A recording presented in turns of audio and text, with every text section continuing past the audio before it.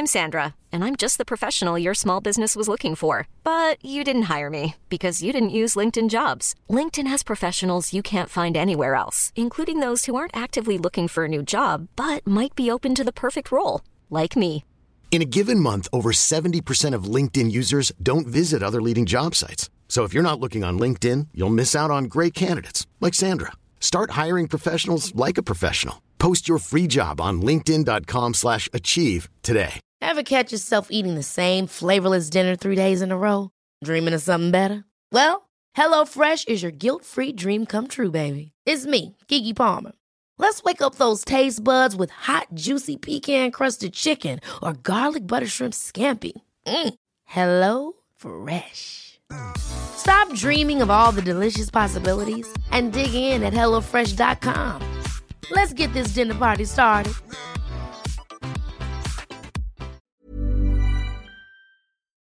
Hey everyone, Mark from Guitar Nerds here, just letting you know what we talked about on this week's Patreon episode. We actually took some questions, the first one from Hunter, who asked our opinion of the Fender Modern Player Starcasters, and we also took a question from David, who asked us for recommendations on very, very heavy distortion pedals.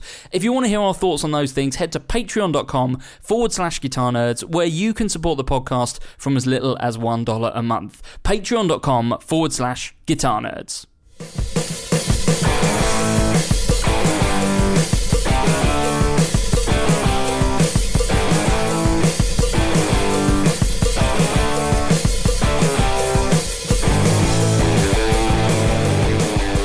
Hello and welcome to the Guitar Nerds podcast, the world's #1 guitar podcast. I'm your host, Mark Packham, joined this evening by Jay Cross. Hello. And Joe Branton. Ah, yes. I love we've put the spurious claim right up front in the podcast. But the bit about Joe Branton. Yeah, exactly, yeah. We acknowledge him as an actual human when really he's just just a Russian bot. He's internet barely troll. here.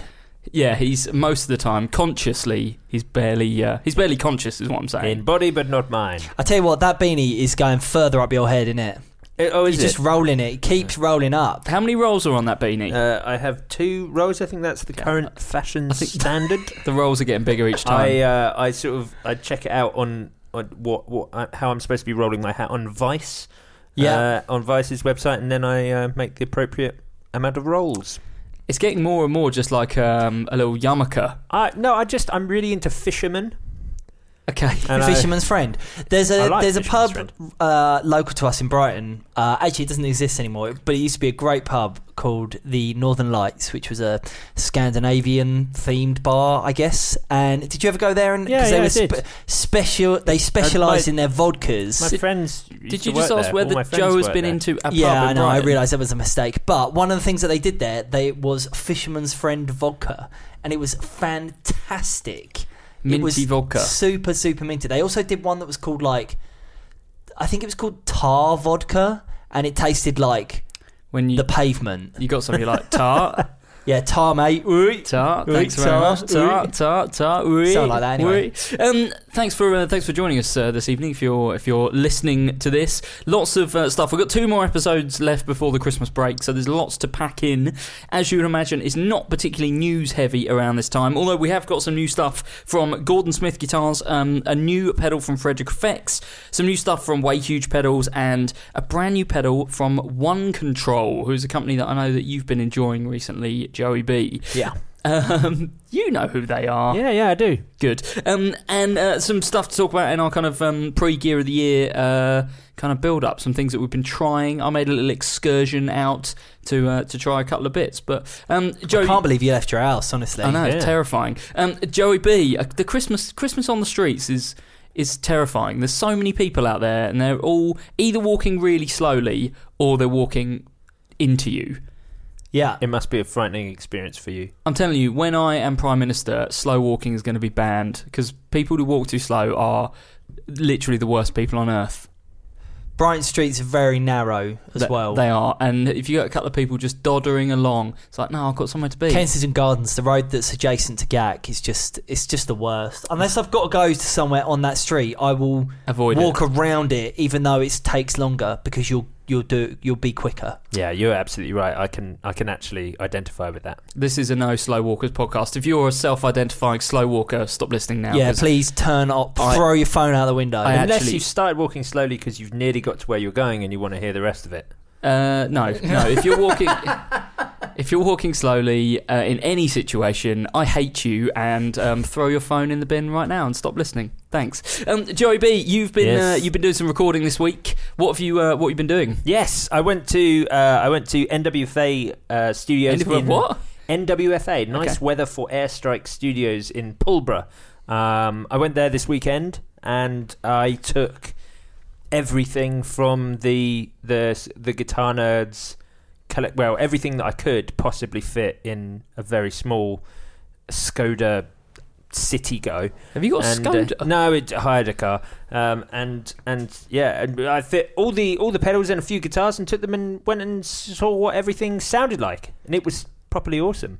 What stood out? So the real highlight, I was really looking forward to getting to have a look at the Line 6 Helix LT and the Headrush, because you'd obviously had a look at both. We talked about this last week, didn't we? Sort of a bit of a head-to-head, but you've actually, because I had them sort of a week and a half apart, but you actually had them head-to-head. So yeah, you did it on headphones with both, and I think we agreed that you'd said you preferred the drive sounds and just, I guess, the range of sounds from the Line 6 product. I think the Line 6 sounds better in general. Right, but you thought obviously the interface was a little bit more idiot proof on the.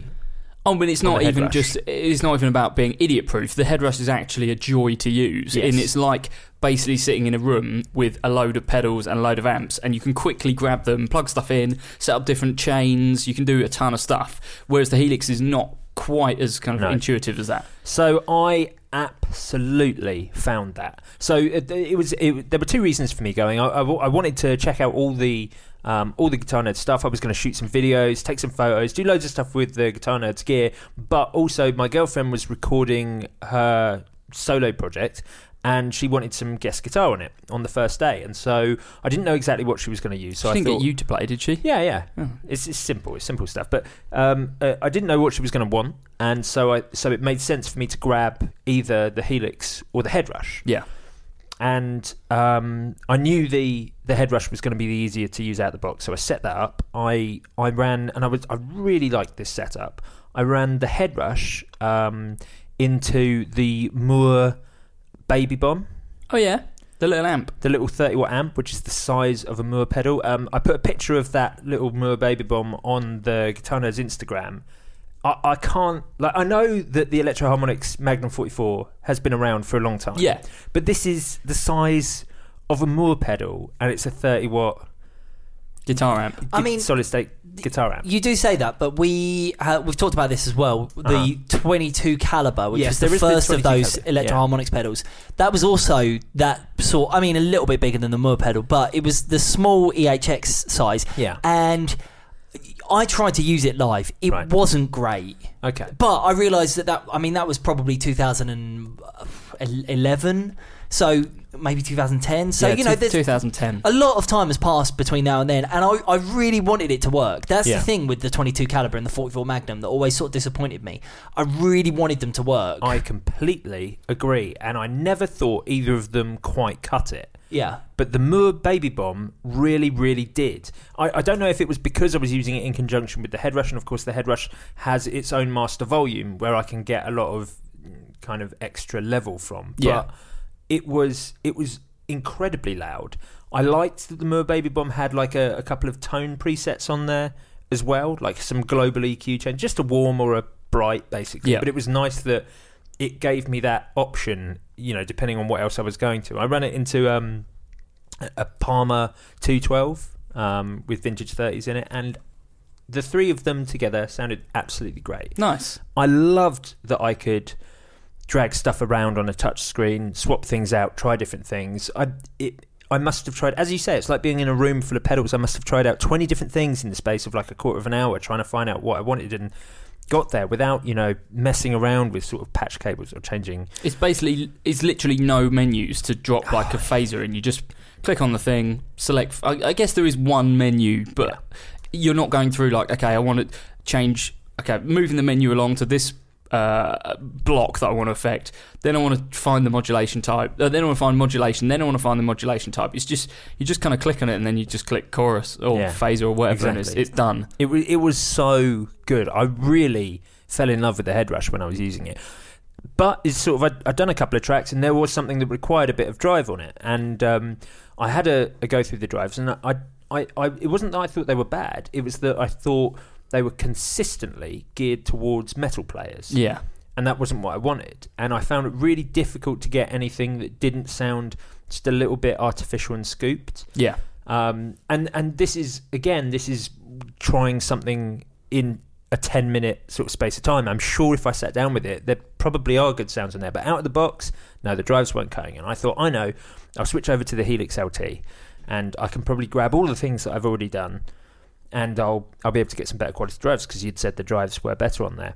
Half an hour later, I gave up trying to work out how to add an effect on the Helix LT, and I went back to the head rush. Okay. Now, I'm an idiot. Obviously. But I think if you've ever listened to this podcast before... But Moo Gravit, do your thing. But the Helix LT is not idiot-proof. And that's not a problem. That's not a problem at all, because you obviously should read a manual to use something. But I was like... I didn't even feel that it was intuitive. I was like, surely the most obvious thing you want to do here is add an effect in the manual setting. And I couldn't work out how to do that. Now, I know there was probably a really obvious way around to do it. And I still think the Helix probably is a better product. And I went in thinking this is easily going to be the better product. But for having a load of fun and just plugging something in and being able to do whatever I wanted, I thought the head rush was absolutely cracking. I definitely had more, using the two together, like you say, I definitely had more fun using the head rush. I think I was more satisfied with the sounds of because like you say, the head rush it seems the drives, and we haven't actually put the latest patch on there, so maybe they've added some new sounds, but there's more variety in drives, and it's geared more to what I want to use on the LT. Right. Which is fairly low gain drives generally. Yeah, the LT definitely has loads more on it. One thing I did find with the head rush is I was like, I didn't feel that a lot of the patches were named very well. Yeah. And I was, going into modulation, and there's like vibrato PF, vibrato L, vibrato SM. I'm like, I don't know what the difference is. I'm just going to have to press all of these and try them out. Give them a listen. Like, I'd much rather you came up with some, like most people do, come up with a clever way of naming it like the thing that you're imitating, so that I can work it out. Just call it the phase 80. Well, exactly that. That's what Kemper do. Yeah. And that's kind of sort of, I think most people do that. So I was a bit like, I don't really know what any of these things are doing. So that was a shame. But yeah, you took some guitars with you. I did. Yeah. What did you take? I took a lot of stuff actually, like from my own collection as well. I literally packed the Citigo to the absolute full capacity. Okay. Also, Emma uses 3 or 4 synths? 4 synthesizers and a drum machine. Yeah. So she was pretty annoyed, because she was like, "Oh yeah, you can come along and maybe do some guitar." And I was like, "Oh great, yeah, brilliant. I'm going to bring some stuff." I'm going to bring literally like a small warehouse worth of things. So I brought a lighting rig as well and all the other camera gear. But music equipment wise, I brought 2 Pedal Train Novo 32 soft cases filled with pedals. I took the boards out and just filled them with pedals. Okay. So 2 Novo 32s, which is the second biggest, I think. No, there's the Pro and the Terra, isn't there? So the third largest pedal board. So 2 of those, plus 4 or 5 guitars. Guitars-wise, I took the Fidelity. Yep. Which I thought was absolutely splendid, and I used it for a lot of the pedal demos I was doing. And one thing that I found was that it was, out of everything I brought, it was the most versatile. Yeah. Because the pickup selections on there. Do you remember the name of the pickups that are in there? They're Montes, I remember. No, they're not Montes. I do this every time. They're Mojo Mojo pickups, yeah. But I can't remember. There's one. They're both kind of Gretsch style. Yeah, but the bridge humbucker you can split. Yeah, and run it. It's a bladed humbucker, and you can run it as single coils as well. So and you've got the kind of microphone topped neck pickup. Yeah, like a foil style pickup. And with a 4-way selector, which actually meant you had a hugely sort of broad palette of tones, which was great because that's I needed, depending on what I was using, you needed a different sort of tone, and it was wonderfully versatile for that, and I thought incredibly playable. I was really impressed with the quality of that one. And I brought the Sterling James Valentine, which was also a great guitar. That was brilliant. I brought the St. Vincent. I used that on a couple of things. My Gibson ES175, and I brought the Yamaha BB734 bass as well, which we talked about briefly Bloody last hell. week. Yeah, it's no wonder she was pissed off with you. She was as well. But yeah, it was great, and I think that Fidelity might have just had it for me. I just couldn't put it down. It was so much fun to play. I mean, it's quite a lot more expensive than the other guitars, apart from your 175. Yeah. It's quite a lot more expensive than the other guitars that you mentioned there. But I really like the Fidelity stuff. I think, like you say, playability-wise, it's fantastic. Yeah. Interesting. Well, I look forward to hearing the recording, and obviously we're seeing Guitar Nerds bits trickle out on the Instagram. I think is the main place. Yeah, exactly. Go to the Instagram. We're uploading loads of cool stuff on there. We're going to be putting loads of little demos of the effects on there, as well as kind of, just cool photos of all the gear that we got. But I have to say that, coming back to that Baby Bomb, what perfect time to release that product at a time when the Helix and the Headrush, the new Moore thing, when, you can get that Moore pedal with the Baby Bomb. Yeah, so they do. That's your whole amp. That's your whole setup for it. They do like a little modelling pedal, don't they? And the Baby Bomb, and then you're set. That's it. That's so cool. Talking of Moore, one thing that you did a video on the Instagram was the Ocean Machine. Yeah. What's the vibe on the Ocean Machine? So this is the Devin Townsend Ocean Machine. Now, something that we've been teased. It's been teased for what feels like years. I think we may have even thought about including it in Gear of the Year last year. I'm sure we considered it. It was announced, I think, but not. But we never saw it. Exactly. Yeah. So it's actually a fantastic product, just because as with so many of these things, when you get sort of an artist model version of something, it seems to be far more, rather than trying to do everything, this is trying to do specific things that are really, really useful in a modern context. So are you disparaging the Digitech Weapon by Dan Donegan from Disturbed? Yeah, that was a bad pedal. But the Ocean Machine is a multi-effects delay and reverb. Yep. So you can run it in two ways. You can run it using its presets, whereby you have you'd be banking up and down with two of the switches, and the third one acts as a tap tempo, or you can run it in the manual mode, in which case you get a reverb and two delays. So the 3 foot switches deal with each one individually. You have a set of rotary controls for each thing. But they're the amount of kind of, because it has reverb styles, delay styles on there, and the amount and type of effects are so broad. So like on the reverbs, there's like driven reverb tails, which sounded great. Yeah, it was such a good idea. On the demo, that sounded really good. Yeah, I loved those. That was my favourite thing on the reverb side of things. But then there was also, you had shimmer on there. You had all the things that you want from all the standard reverbs, and then just a couple of like interesting extras, like modulated reverb and the driven one. And then on the delays, you had 2 of those, but with some different settings on them. The first one was kind of quite conventional. It had some nice ones, like some reverse delays, some like ping pong ones if you're using a stereo output, which you can do on all of them individually. And then on the second delay, it had these last few settings, one of which was called Rainbow. Oh, I wonder what that could be. And I was amazed. It actually it did exactly that Rainbow Machine thing. And I was like, hold on. So I can get a Rainbow Machine on a pedal that's, I don't know how much the Devin Townsend I actually don't know. is. I was going to ask Jay, could you just look it up and see what the Ocean Machine costs? But I can't imagine it's just shy of £200. So less money than a Rainbow Machine. Yeah. And I mean, you don't have the broad range of controls that you do on the Rainbow Machine, but for getting that sort of weird, oscillating, going up in pitch, tinsely reverb sound as like a nonsense sound for you to trigger in, I thought it was great. I wish it didn't look so rubbish. It looks very Moore. No, it looks very Devin Townsend. It's like royal blue with like cracked black sort of some cracking on it to make it look like granite or something. The logo, it's so cheap. The logo, so I think, looks very more. It looks very kind of Chinese pedal.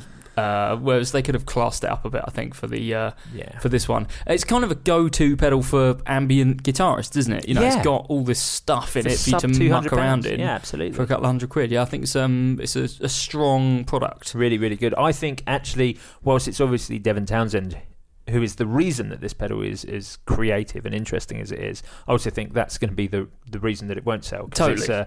It's whilst he uses those sorts of things, I don't think it's what he's known for. I think the sort of people that want an ambient soundscape machine don't listen to Devin Townsend. No. I think it is what he's becoming known for. You know, I mean, Strapping Young Lad was a long time ago. I mean, I think of him as a metal guitarist. Yeah, I don't think that's... I'm not sure that everyone does anymore. Okay. I kind of think he's transcended that a little bit. He has, but he's still tacky. He's still very tacky. I don't know if he's tacky. It's... Careful, we might get him on the podcast one day. I don't really know. I don't really listen to what he's done, but the people that I know who listen to what he's done are into more than just... It's not tacky metal. It's not tacky jazz. It's interesting and it's weird and it's weird for the sake of being weird. That's what his thing has always been. Yeah. Like, I seem to remember there was a Strapping Young Lad LP that was like a concept record about a man with a beard. Like the whole thing was about this geezer's beard. I'm sure that's... I mean, that sounds very metal to me. I'm not at the time. Yeah. You know, that record probably came out in 2001 or 2002 or something like that. You know, I think he's always been quite... I don't know. I like I say, I mean, I don't know a huge amount about him. I think that this pedal is... I'm really glad that this pedal exists. I think that it's something that's really interesting, really not what you expect Moore to be doing, and that in itself I think is fantastic because they keep doing all this weird stuff. Absolutely. Like bringing out 10 preamp pedals.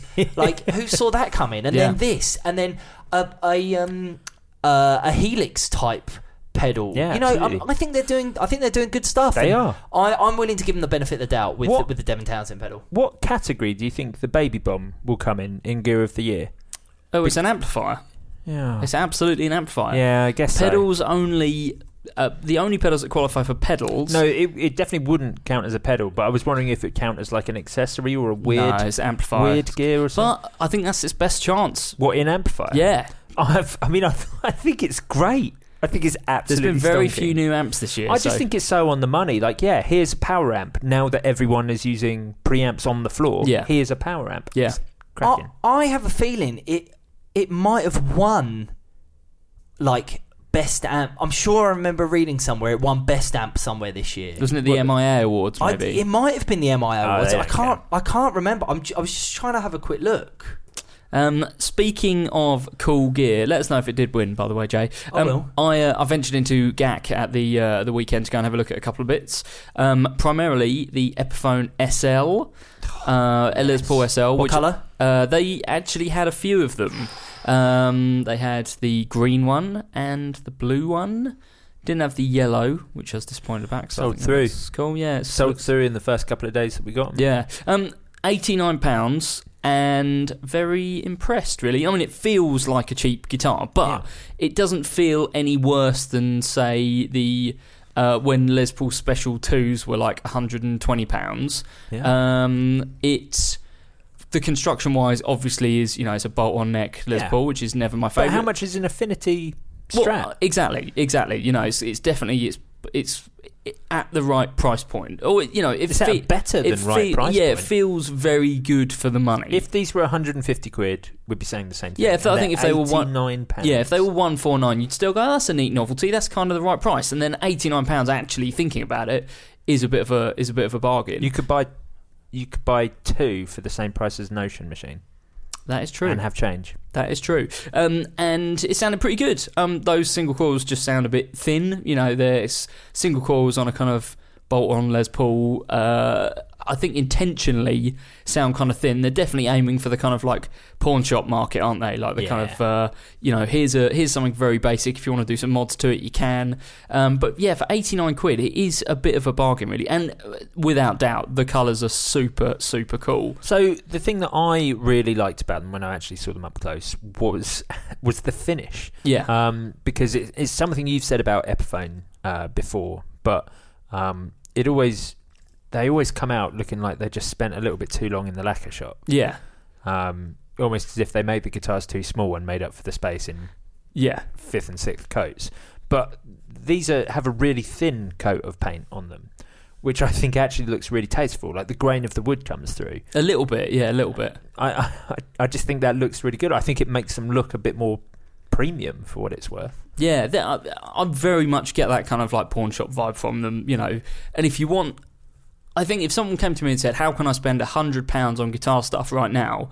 I don't think there's anything I could offer that would be better than that. I think I had a quick look at the Squire Mustangs as well, and they're £114. Bullets, the Squire Mustang Bullet. Yeah, Mustang Bullet, and they also look very good. And I think if you're of the Fender persuasion, that's a very, very good way of spending 115 quid. Yeah. But they, I still think for £89, the Les Paul SL is very impressive. Yeah, just absolutely. A cool thing, you know, like.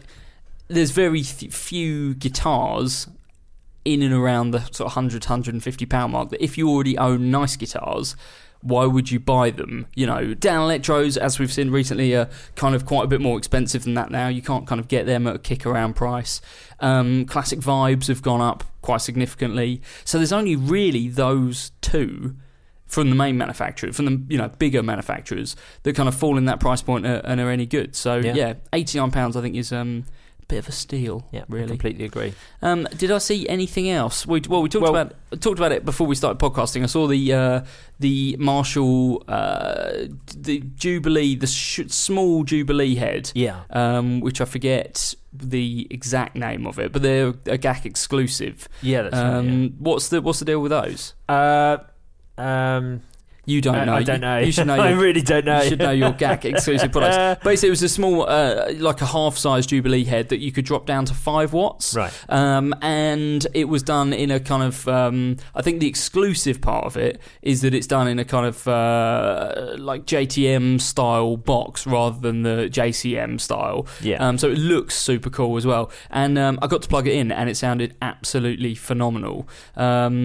I don't know about pricing and stuff. I think it was about £800, something like that. I assume you're going to find the details now. Maybe. Good. I'm glad I've always got you to rely on stats wise. But that was cool. I've not heard anything from Marshall that I've kind of liked for a long time. And Marshall make the best stuff. And that was really, really nice. Something that they should be pushing. You know. Do you know? Out of all the things I tried out this weekend, you know, I've been saying I think it's the Helix versus the Head Rush. Yeah. I think in the pedal category, I think we might have another drive war. Okay. Because you know how we're all about the Hudson Electronics broadcast. Yeah.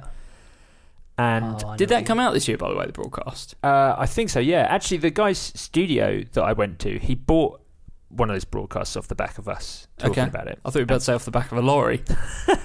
No, he bought one, because we were singing its praises, and I brought down the Echoline Everest Drive, which we both had a go on whilst we were there, and he was like, "Damn, maybe competition. I think it's going to be super close." Okay, because I was like, I think the broadcast might be the best drive pedal I've ever heard, but the Echoline Everest Drive, and I know Echoline have won before, and we're sort of, you're probably not supposed to have the same brand win twice.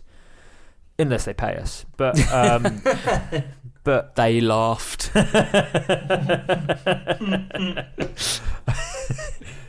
yeah, the I nearly spat my tea off my computer.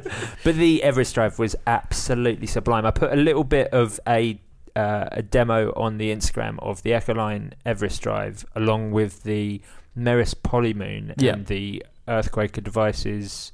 Data Corruptor. I saw that. That was Did you choose that simply because of the colour scheme of the pedals? Yeah. So you took one pedal that was like sublime, and then you took it to the absolute ridiculous. Yeah. What I thought was really disappointing about that video was you set up and you played the first pedal. Oh, that sounds really nice. And I saw the data corruptor there, and I thought, hang on a sec, those have been two really classy sounds. I wonder if Joe...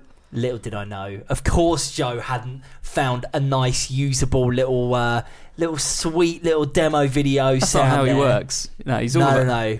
He's all about the crazy sounds. I can't believe, after being mates for this long, I still get lulled into this false sense of security by Joe Branton. Yeah. Well, listeners, you should absolutely check out the Merus Polymoon. It's a really interesting, unique sounding delay, like a really interesting take on delay. The controls are really strange and unusual as well. It'll make you do new things with delay that you wouldn't normally try and do.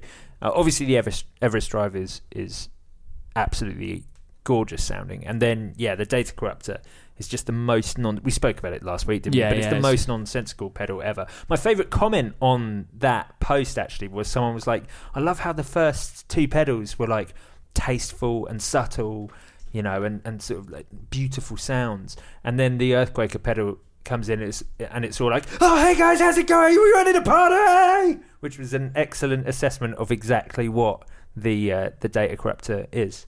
I'm glad that I post-process this podcast after we record it, because otherwise someone's going to have broken headphones. Sorry. Indeed.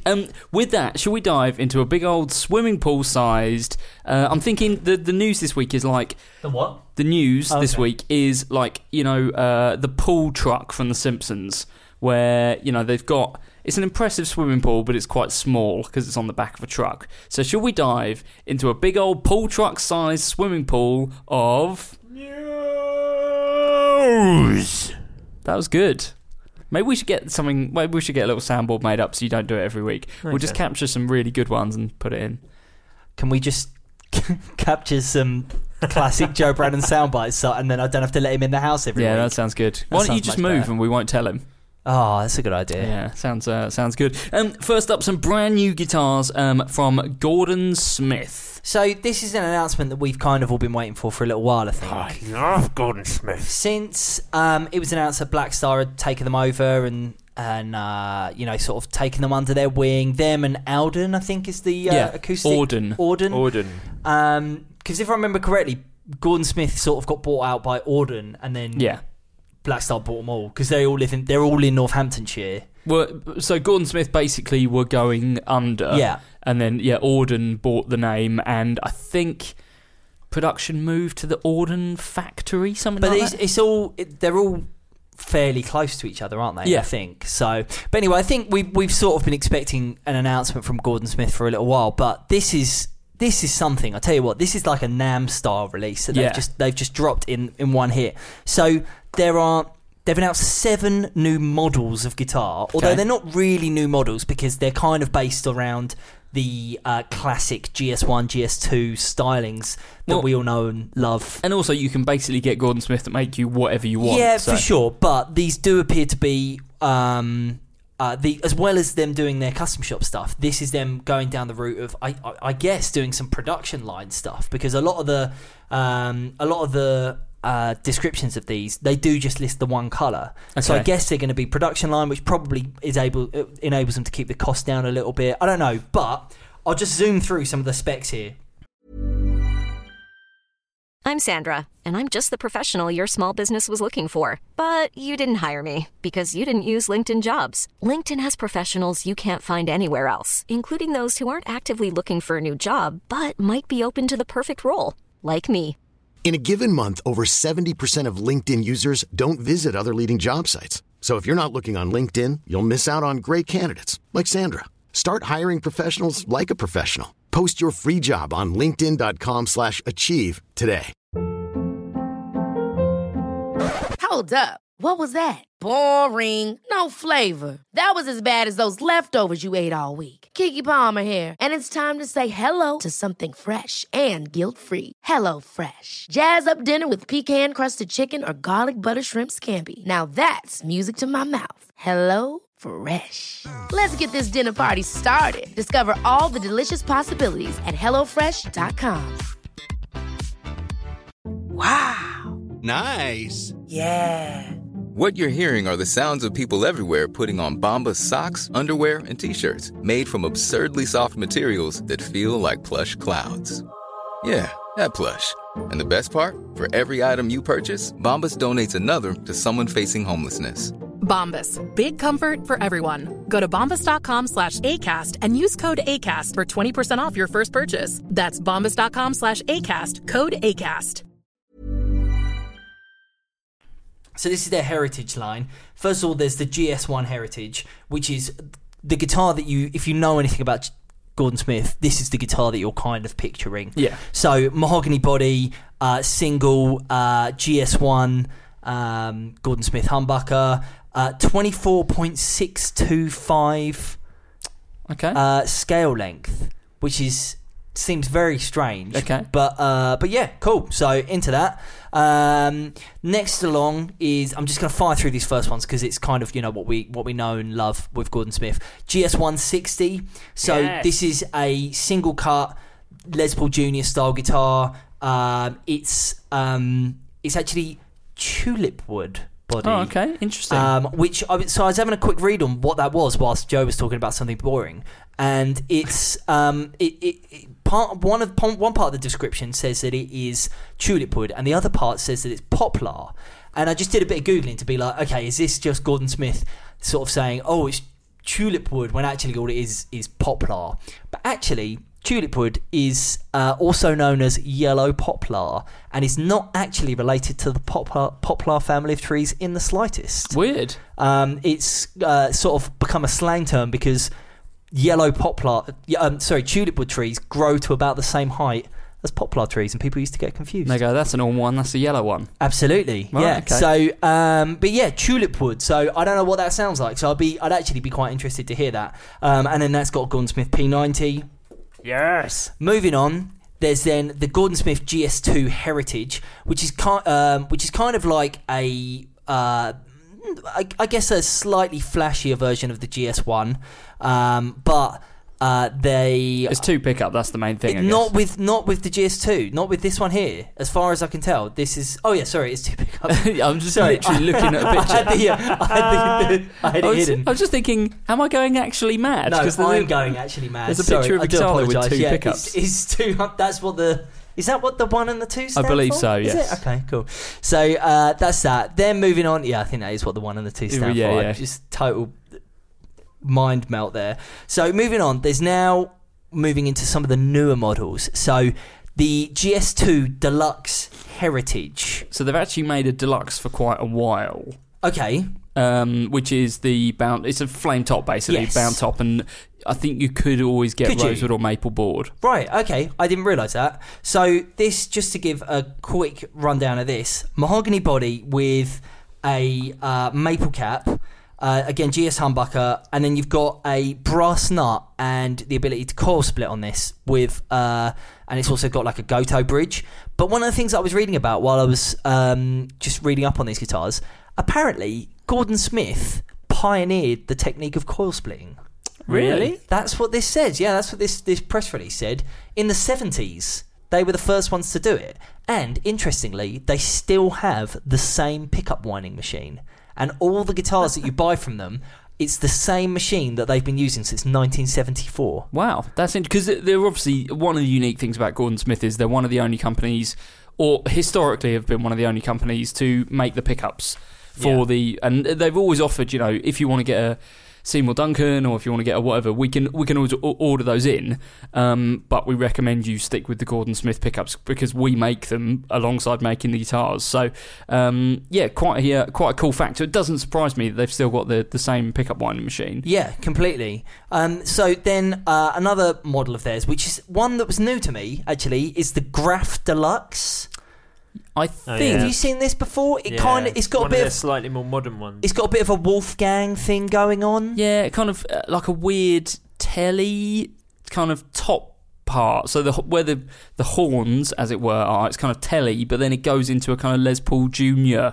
body shape. Yeah, but very much like a modern look, a modern feel to it. So that is a mahogany body with a spruce cap and a pommel top.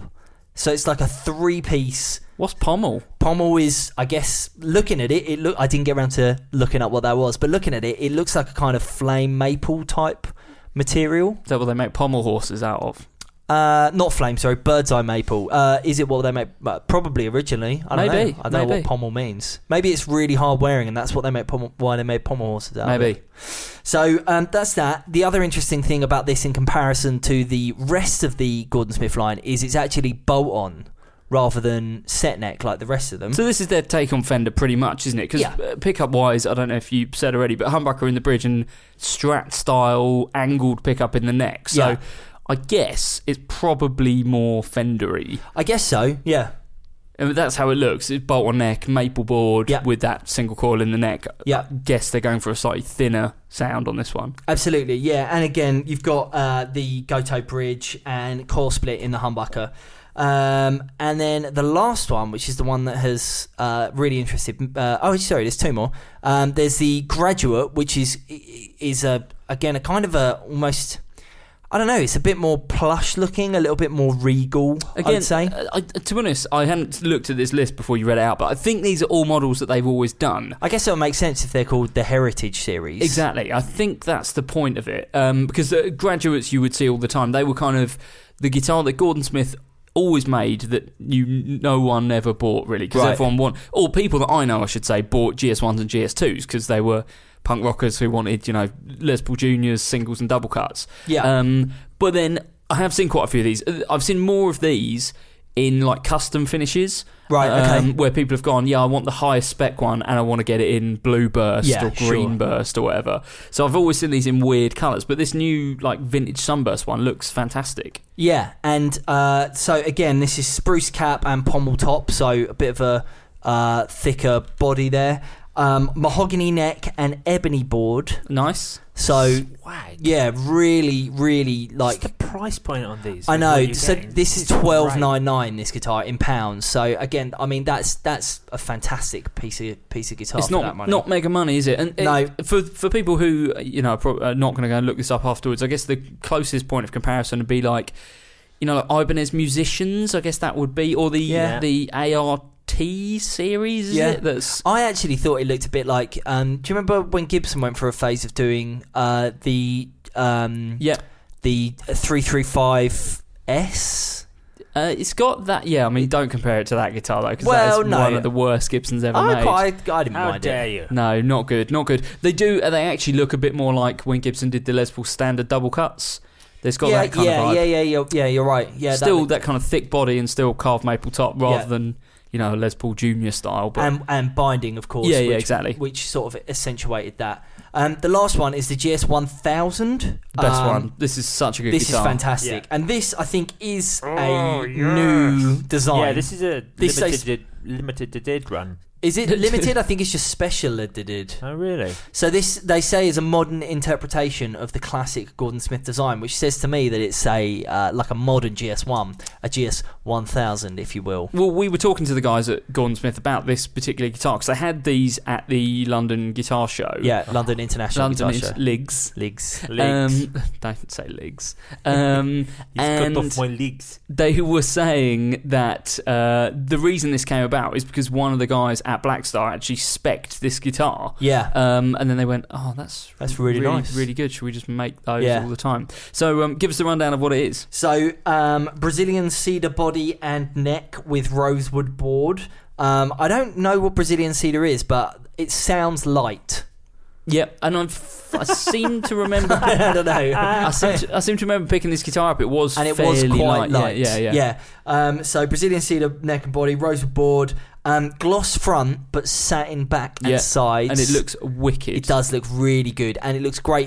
They do 4 colours with this. They have got black, vintage white, post box red, and the one that looks absolutely wonderful in the pictures here is pillar box blue at Ligs. Clipper blue. Clipper blue. At Ligs, they had the postbox red one. Yeah, it looked really good. Oh my god! I don't generally like red guitars, but that was absolutely. It was really nice, and again, it's got that Gordon Smith humbucker in there. I love this. I love just these flat tops with a natural sort of sides and back bound on the top. It just looks so It's the binding. good. The binding is the thing that sets it really this one accentuates it out, and I just think that this looks fantastic. I can't believe these are $999. Yeah, it's under £1,000. Which is it's a lot of money, but when you compare to what you would pay for a Gibson of the equivalent absolutely value. I mean, what's a Les Paul Studio nowadays? Well, this is more in line with the Junior, isn't it? Yeah, I suppose it's more in line with the Junior, yeah. Well, the Juniors are reduced at the moment to $799. But the 2016 Juniors. But there'd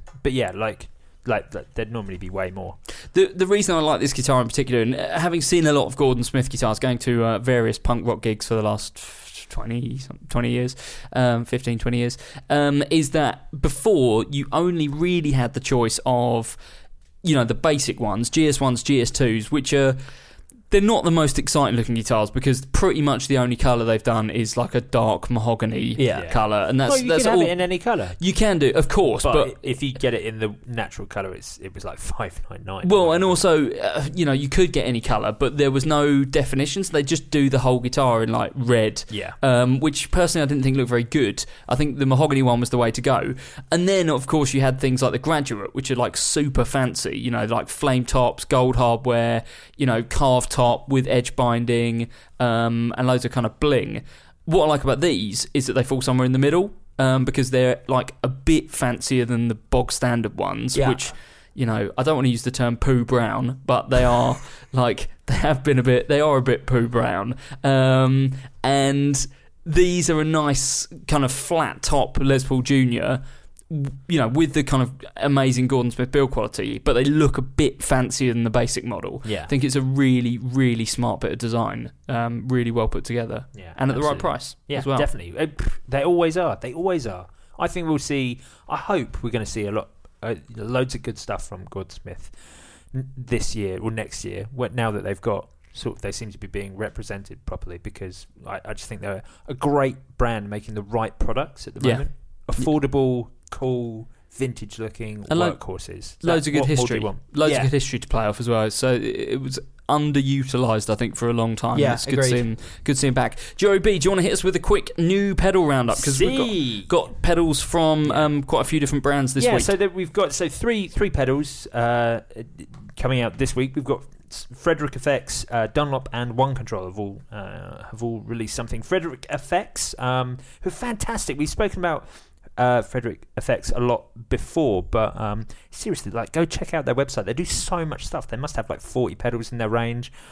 Most of them are like sub £200, and you can get some really interesting, unique things there. We've spoken about the utility percolator on the podcast a load of times, but I love their effects. They're simple, proper effects. They're not spending all their time on artwork and design. They're just really good, robust. Probably the most robust pedal housing I've ever seen. You don't, obviously, with kind of die-cast boxes and stuff, they tend to, they all are pretty much the same. Yeah. And then you get this, and it's built weighty. In a completely different way. Yeah. It's like pressed aluminium. Yeah. And it's, they look... they are very, very sturdy, and the effects are really good as well. Obviously, there's a lot of thought gone into the design and sounds. So the Bug Crusher is Bug Crusher. Yeah, that's the newest release, which is a 2-control. They're very, with their description of it, they like explaining things technically on their website, and obviously I've watched the demo, but we haven't sort of got our hands on it yet. They're very keen to emphasise that it's not a bit crusher, despite being called the Bug Crusher. It's a sample rate reducer, which for all intents and purposes is exactly the same thing. Now they go into some tech as to why those things are different. It's not the same thing, but no. Yes, the outcome probably for most people will be very similar. So it's like it's a bit it's like a more usable bit crusher essentially. So a super modern, really heavily gated fuzz. But one of the things that they've said in this is it's really useful for bassists, because unlike a lot of bit crushers, the low frequencies pass through uninhibited, so you can get that sort of really tight, really gated synthy sound without sacrificing all your your low end, which is great. That's actually super useful. That makes this quite exciting, because that's kind of one of the number one things with like those modern fuzzes is, man, if you're a bass player, unless you were playing it in like a solo section, if there's going to be any guitars or anything else, or even like a kick drum, going on, it's going to sort of drown you out a little bit because you become so squashed. So that's super cool if it lets if it's so usable for bass. But yeah, super cool looking, simple. Like if you want a modern fuzz with simple controls, then this could well be something to look at. I really enjoyed the demo video they put up. I think it's a cool sounding pedal. We've got from Dunlop, they've released the Way Huge Drive. Very simply named for... Yeah, so very weird, because obviously Way Huge is the brand and the pedal is literally just called Drive. When, consider the other pedals from Way Huge, the Fat Sandwich. Drive seems a little bit reserved. Yeah, well, it's because it's a simple drive pedal. It's a drive pedal with a volume, a drive, and a tone setting. So it's your absolute sort of standard format drive pedal. But I'm really excited about this one. I've got really into drives recently. I think mainly because of the broadcast and the Everest, and it's made me excited about drives again for the first time in a long time. So I'm excited to hear this. They've got some ludicrous, like flowery description of what this pedal is going to be. And I tell you what, flowery is the right word to use, because the artwork on this pedal is absolutely phenomenal. It does have that sort of blue flower vibe going on, like the telly. It's weird. It's weird that it's just called the Drive though, because they've gone for this kind of like almost looks like the Wave. I forget the artist behind the Wave, but it's that traditional Japanese artwork basically. And it's got like a kind of Japanese figure and Japanese orchid, like petals and stuff. Like flowers blooming on the tree and stuff like that. And then it's just called Drive. Yeah, but I know the artwork does seem at such juxtaposition to what the pedal is. It looks great, but I think the pedal looks phenomenal. Yeah, and I'm excited to hear what this sounds like. I think this could be a cracking, a real new contender. In like, if you're going to be ballsy enough to just call your pedal Drive, I think that might be because there's something proper special about it. Definitely. That this is going to be quintessential and it's going to make people excited to hear it. So I'm really looking forward to getting our hands on one, because I think that's going to be cool. And the third product, this is maybe the least exciting, a totally cool product, but One Control have released a new Honeybee Overdrive. Now, the Honeybee Overdrive already exists; it's already a pedal. This is an update for that, but the Honeybee Overdrive is kind of a well-respected and sought after drive pedal. Again, like a super simple, like 3-control. Drive pedal. The only thing that changes with this, you have your gain and your volume, but previously on the Honeybee, what they always had, they had a control that I think was called Nature, and it was just like a treble cut. Right. And on the new update, they've changed it to a treble boost, but they've introduced a switch now where you have switches between modern and vintage, which will switch you between the original Honeybee Drive and the new modern version of it. They've also added a few decibels onto the volume as well, so it's a little bit louder. It's an update. It's an upgrade of a previously very successful and sought after pedal. So cool. One Control are a bit of a company to watch, actually. They're doing some really interesting things, and I don't know if enough people kind of know about them. But yeah, this looks neat, and what I've noticed from kind of following their stuff is that they do fairly regular updates to their pedals, and their pedals don't look particularly fancy. But there's a lot of kind of cool tech stuff going on underneath the hood. One Control are definitely a company to kind of keep an eye on for next year, I think. It sounds great in sort of the video demos, from all you can tell from like a YouTube video demo. For a Drive especially, I think it suffers the most when you're not hearing it in the room. But yeah, a great drive pedal. I'm sure the update's going to be super cool. Definitely, if you're looking for a new drive, check out a Honeybee. Little weird thing about the Dunlop pedal. By the looks of things, you can get it in red or blue. Really? And there doesn't appear to be any difference in the pedal, apart from the artwork is red or blue. Oh, how am I supposed to choose? The red, I think, looks really, really neat. But I want the blue. I just had a quick look, and on the Dunlop website, when you click through from the red, it just takes you to the blue. and you can't then select the red. So I don't know if there's something. Maybe there's like region exclusives like Pokemon. Oh, maybe. Maybe. Yeah. Got to catch them all. Very, very odd. Jay, there's one last thing that we wanted to talk about, and we're not sure if it's actually news, but we're about to blow Joe Branton's little mind. Well, maybe this is news, or maybe this is something that he's going to say. I talked to you about this ages ago. So, listeners, there's no illusion here that this is, a lot of stuff we pre-planned. We haven't actually told you what we're about to talk about. No, I have no idea what's about to happen. And now. we think it's new because I've not seen this before, and it popped up on the front page of Premier Guitar. How are you going to do this? Are you going to show me? No, here's what I'm going to say. Are you going to screen share? I'm going to say two. I'm going to say 3 words to you. Okay. The first word, well, it's not really a word, but the first word is ESP. Right. The second word is Traveller Guitar. That's 2 words. Yeah, it's 2 words. So I said it's 3 words. ESP Traveller Guitar. Okay. All right. You've piqued my interest. And when I say Traveller Guitar, I don't mean the genre of Traveller guitars necessarily. What I mean is the company and website Traveller Guitar. Yeah, I know about Traveller Guitar. ESP and Traveller Guitar have teamed up to release a Traveller guitar. Oh my god! It's called the LTD EC1, and I'm just turning my computer around to show Joe. It looks like an Eclipse. It looks like that classic matte black Eclipse that everybody sees in every guitar shop. Joe's welling up, so I'm going to have to keep talking while he composes himself. Joe, put your trousers back on. So it's matte black with yellow binding and gold hardware. It's got It also comes in matte white as well. It also comes in matte white, who's our mate, who's on holiday at the moment. Yeah. It's single active style, like EMG looking, but actually ESP designed passive humbucker. You can plug headphones straight in. Yeah, always. There's a line out, obviously. Comes with a gig bag and is a full 24 3/4 inch scale length because the strings wrap around the whole way around they the wrap body, through the body, and that you charge them. You tune them in the middle. You charge them up. Yeah. You got to wind the strings to get any. Really like, charge them.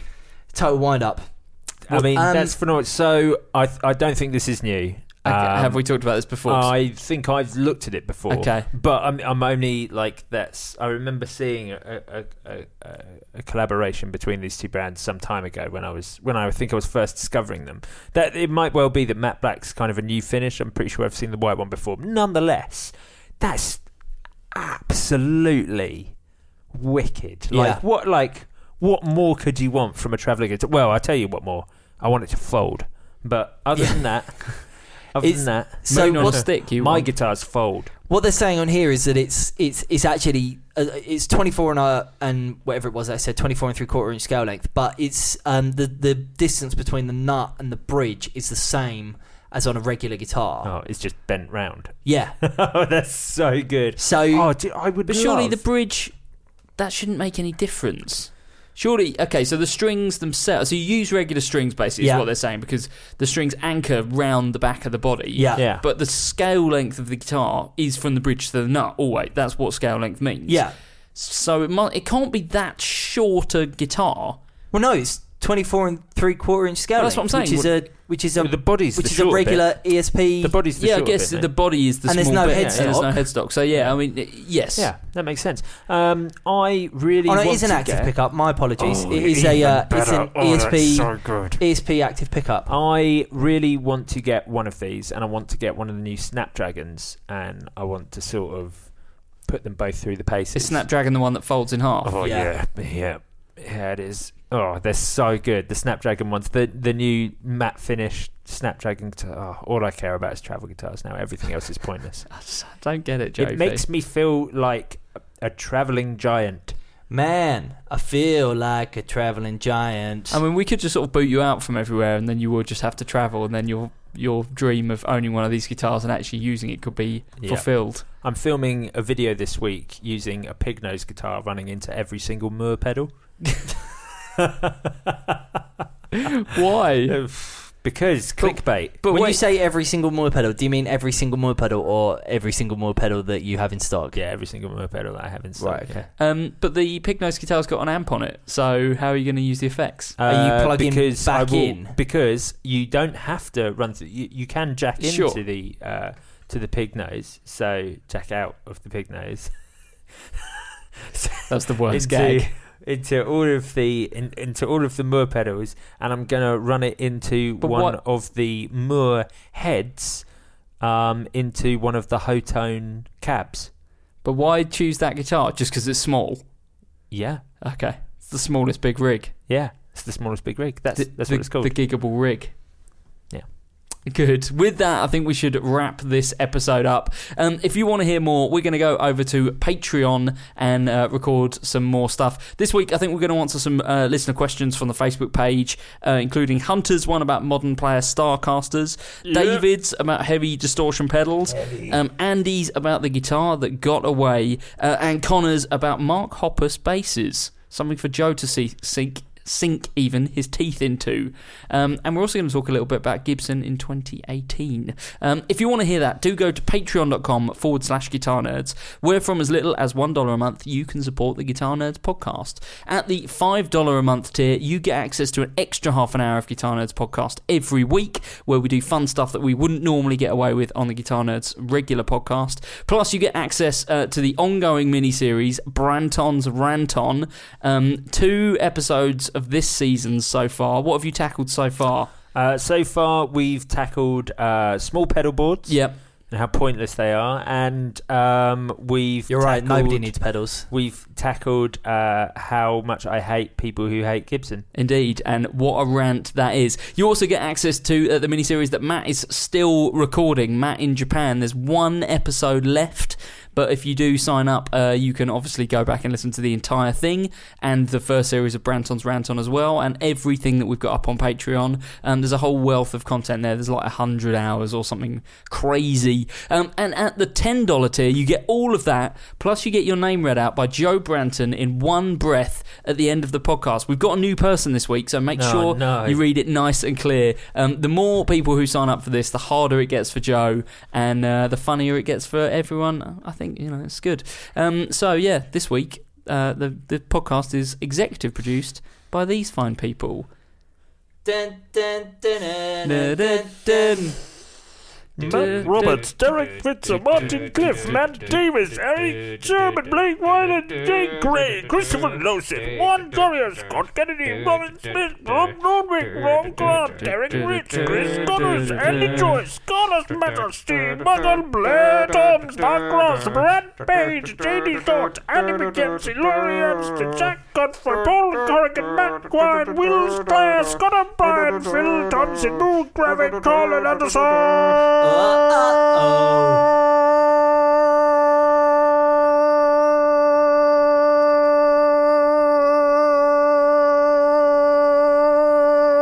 It's starting to waver.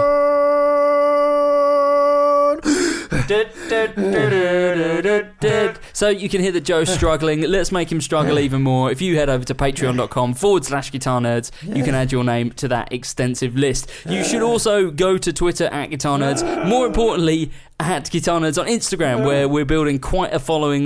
We're doing pedal demos over there now, so if you want to hear some of the stuff that we talked about earlier in the podcast, you can go there. And you can also go to YouTube, youtube.com/Guitar Nerds videos. Plus, I didn't even mention the Facebook group, facebook.com/groups/Guitar Nerds forum, where over 5,000 Guitar Nerds fans, Guitar Nerds listeners. Now, mate, not everyone knows. And general Guitar Nerd people. Whilst we were podcasting, someone posted, Dave Lee posted on the group.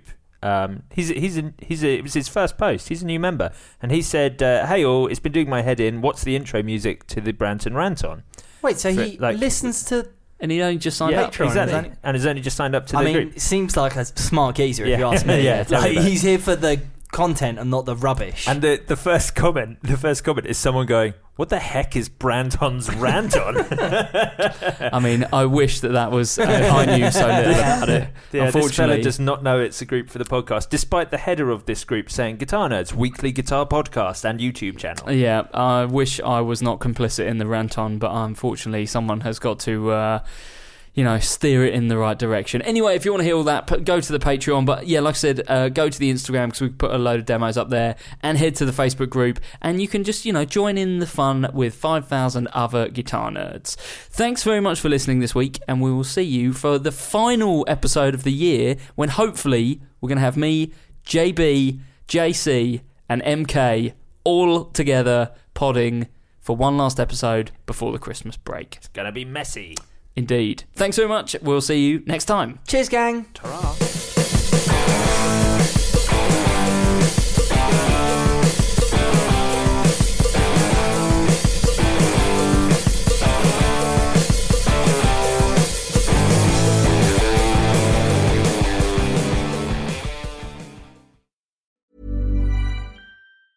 Ever catch yourself eating the same flavorless dinner 3 days in a row?